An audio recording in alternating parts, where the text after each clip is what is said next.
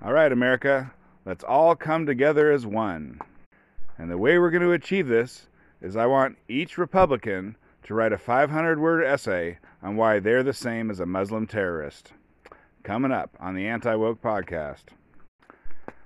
So Biden and Kamala Harris gave some speeches because it was Happy Insurrection Day.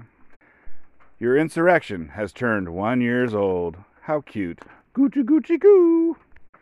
I think Biden, he said some stuff about how he wants to unite America and then said his enemies had a dagger at the throat of democracy or something, so whatever. He gave a speech that will achieve the exact opposite of what he said his speech was trying to achieve. He was trying, I'm trying to bring people together, and then he drove people apart. And to steel man that's how do you know if a politician is lying? Their lips are moving. Republican politicians are absolutely no better. They all lie. They all pander. They all say we're going to bring people together, and then they divide people. They all pander to the most hardcore people in their base. So, I want to say what else is new, but when Biden was running for the Democratic nominee, all the other people were being like way crazy, and he was seeming sensible. But somehow he got into office, and then he became nonsensible. I don't know. I shouldn't have held out hope. I had hope, and my hopes have been dashed. It's like I'm gonna, bring America together and make things normal and not attack people based on their political ideologies and whatever. And then he did the opposite. And then Kamala Harris.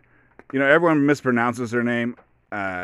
Anyways, it's like comma. You got like a question mark, a period, and a comma. It's comma, la. But I think she might mispronounce her own name. And remember, she's 50% Brahmin Indian. That's like the richest, basically that's like the white supremacists of India. So she's 50% white supremacist of India, and then part black and part white. So it's like, there you go, African Americans. I hope you love your new black vice president who's mostly not black. On the other hand, they did love Obama. He didn't have any ties to American slavery, and he was raised by white people. But anyways, they still loved him. I don't know. They loved him. I don't think they loved Kamala. I wonder if Kamala got into a university with affirmative action. I don't know, but I bet she did. Probably got her job. Here's something that not everyone knows, but there was a politician. I think he was the mayor of San Francisco. His name was Willie Brown. And he did a few jobs. He's the mayor of San Francisco. He wasn't the governor, but he did a few, whatever. For whatever reason, he was a very, very famous black politician in California back in probably 60s through 80s, or maybe 70s to 90s.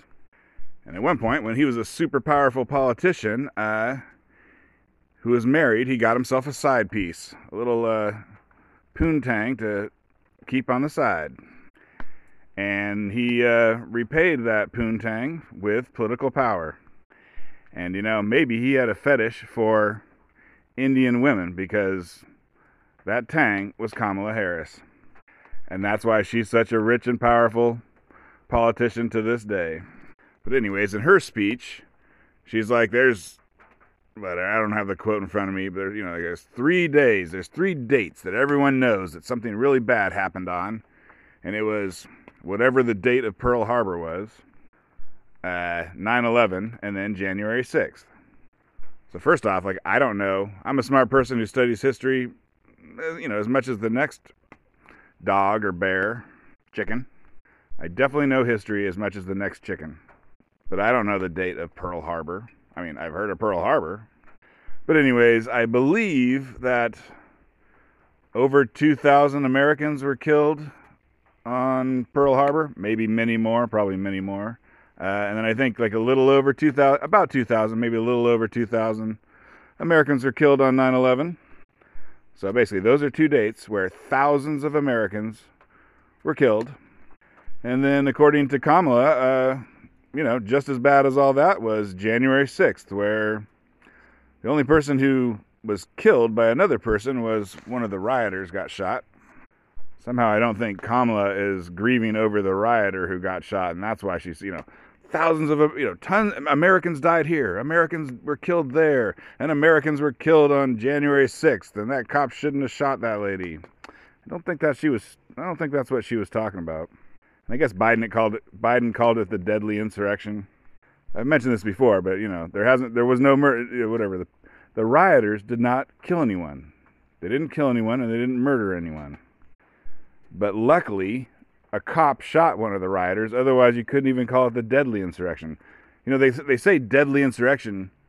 I mean, I guess, what does deadly insurrection bring to your mind? That sounds to me like, some group of people did an insurrection, and while they were doing their insurrection, they killed someone. Not like some group of people did an insurrection, and then one of the insurrectionists died of a heart attack. Or, in this case, that one of the insurrectionists got shot by a cop. And man, I really wish the races had been reversed on that shooting. I wish the lady had been black and the cop had been white. Man, that really would have put people in the left in a pickle. They wouldn't have known if they were coming or going. But it was the easy way. It was the good way. The good way is when a black kills a white. But anyways, I think Kamala Harris was also said that she was going to bring the country together. And apparently her way of doing that was saying that Republicans are like Muslim terrorists. And, now we're all going to get together and be real happy. There's a famous saying attributed to Martin Luther King. It's that riots are the voice of the unheard. And so, maybe the riots in the 60s were the voices of the unheard African Americans who are being discriminated against. Like, I think it's actually not that simple. But let's just say that's the truth there. But now, so in 2020, within a year period, we had, well over 500 riots. One of them was January 6th, and then, Black Lives Matter and Antifa was the 500 and something plus other ones. And so, which of those groups was unheard? Which one of those groups had to use a riot as their voice because they were being unheard?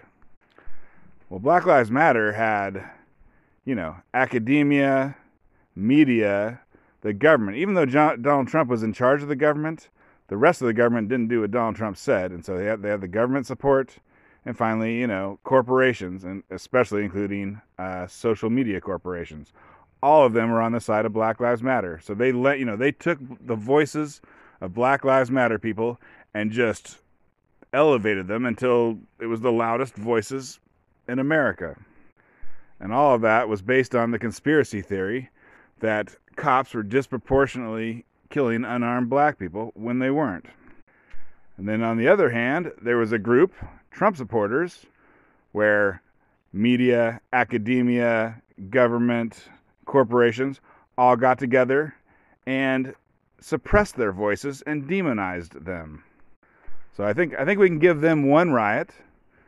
I mean, first off, you can't. So Black Lives Matter deserves exactly 0 riots, but some people give them some riots. So if you give Black Lives Matter even one justified riot, then just by logic, if 2 plus 2 equals 4, and B follows A, then January 6th, they're completely off the hook.